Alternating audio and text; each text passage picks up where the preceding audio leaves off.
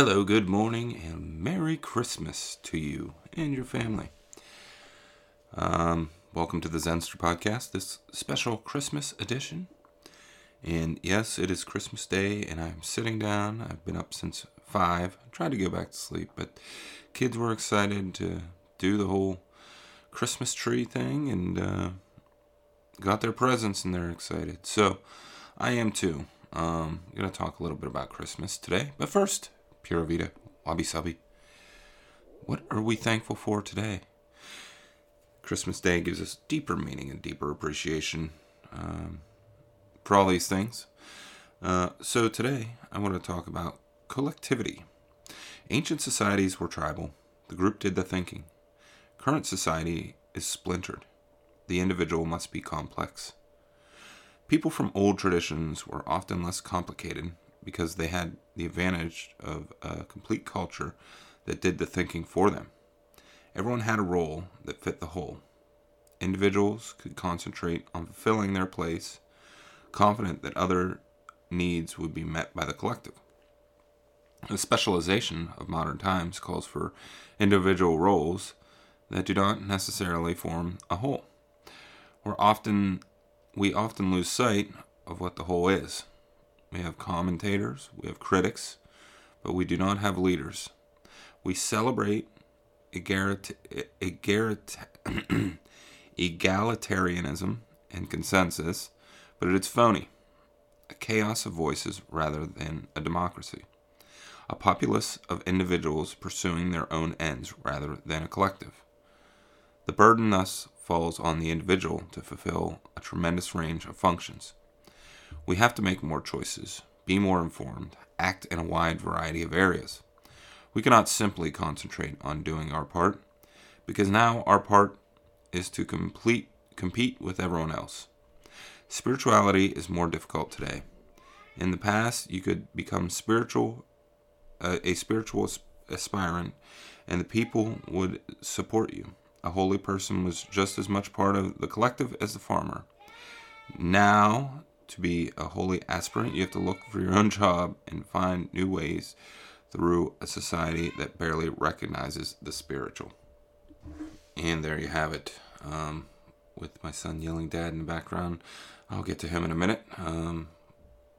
And I just thought that was very fitting when we, on Christmas Day, talking about the collectivity of all of us. And we do sit as individuals, and Christmas is about bringing us together and bringing the spirit of individuals together for the collective common purpose. But Christmas has evolved over the centuries, and this is intertwined with all sorts of different cultural, religious, and philosophical elements. Christmas Day was initially a Christian holiday celebrating the birth of Jesus Christ. And this held a significant religious meaning as it represents the incarnation of God as a human, bringing the message of love, redemption, and salvation to the world. But philosophically, the celebration of Christmas has been included by various schools of thought over time. In the early Christian era, theologians like St. Augustine intertwined the teachings of Jesus with the Platonic philosophy, emphasizing ideals such as the pursuit of truth and spiritual over material. And look at how this is reversed and how we pursue the material over the spiritual. And I think that, this Christmas we need to reflect on that and start shifting back to the spiritual more than the material. Because it's not about the material things, it's about the spiritual elements that bond us and collect us together. But during the Middle Ages, Christmas took on different layers of meaning. The philosophers, the scholastic philosophers, like Thomas Aquinas, integrated Aristotelian philosophy with Christian doctrine, arguing that reason and faith are complementary. And during this time, we saw Christmas as a time for both celebration and contemplation of the divine mysteries. In the Renaissance and Enlightenment, it gave us a focus on humanism and reason, and this changed how Christmas was perceived. And you see each step change, shapes Christmas a little bit more. So Christmas has always been there, but it has evolved, and it's been about a balance between the spiritual and the reason and the individual. So that's why I thought today's reading was so good. But during this time in the Renaissance, the emphasis shifted slightly to celebrate the human potential and the joys of life, while still recognizing the religious aspects. This period also reimagined Christmas traditions, incorporating more secular and cultural elements that emphasize family, community, and generosity. But in modern times, existentialists and postmodernist thinkers have influenced the perception of Christmas, who question the traditional narratives and focus on the individual experience and interpretation. Some can argue that the holiday has become overly commercialized, overly materialized, and I support that argument. But others see it as a time to reaffirm personal values and connections, regardless of religious beliefs. So throughout history, we've seen Christmas has been a time for people to come together. It's a good time to reflect on the year past and express hope for the future. It's a period that is marked by generosity, kindness, and sense of wonder, giving us a reflection on the broader philosophical ideas about the meaning of life, community, and our place in the universe.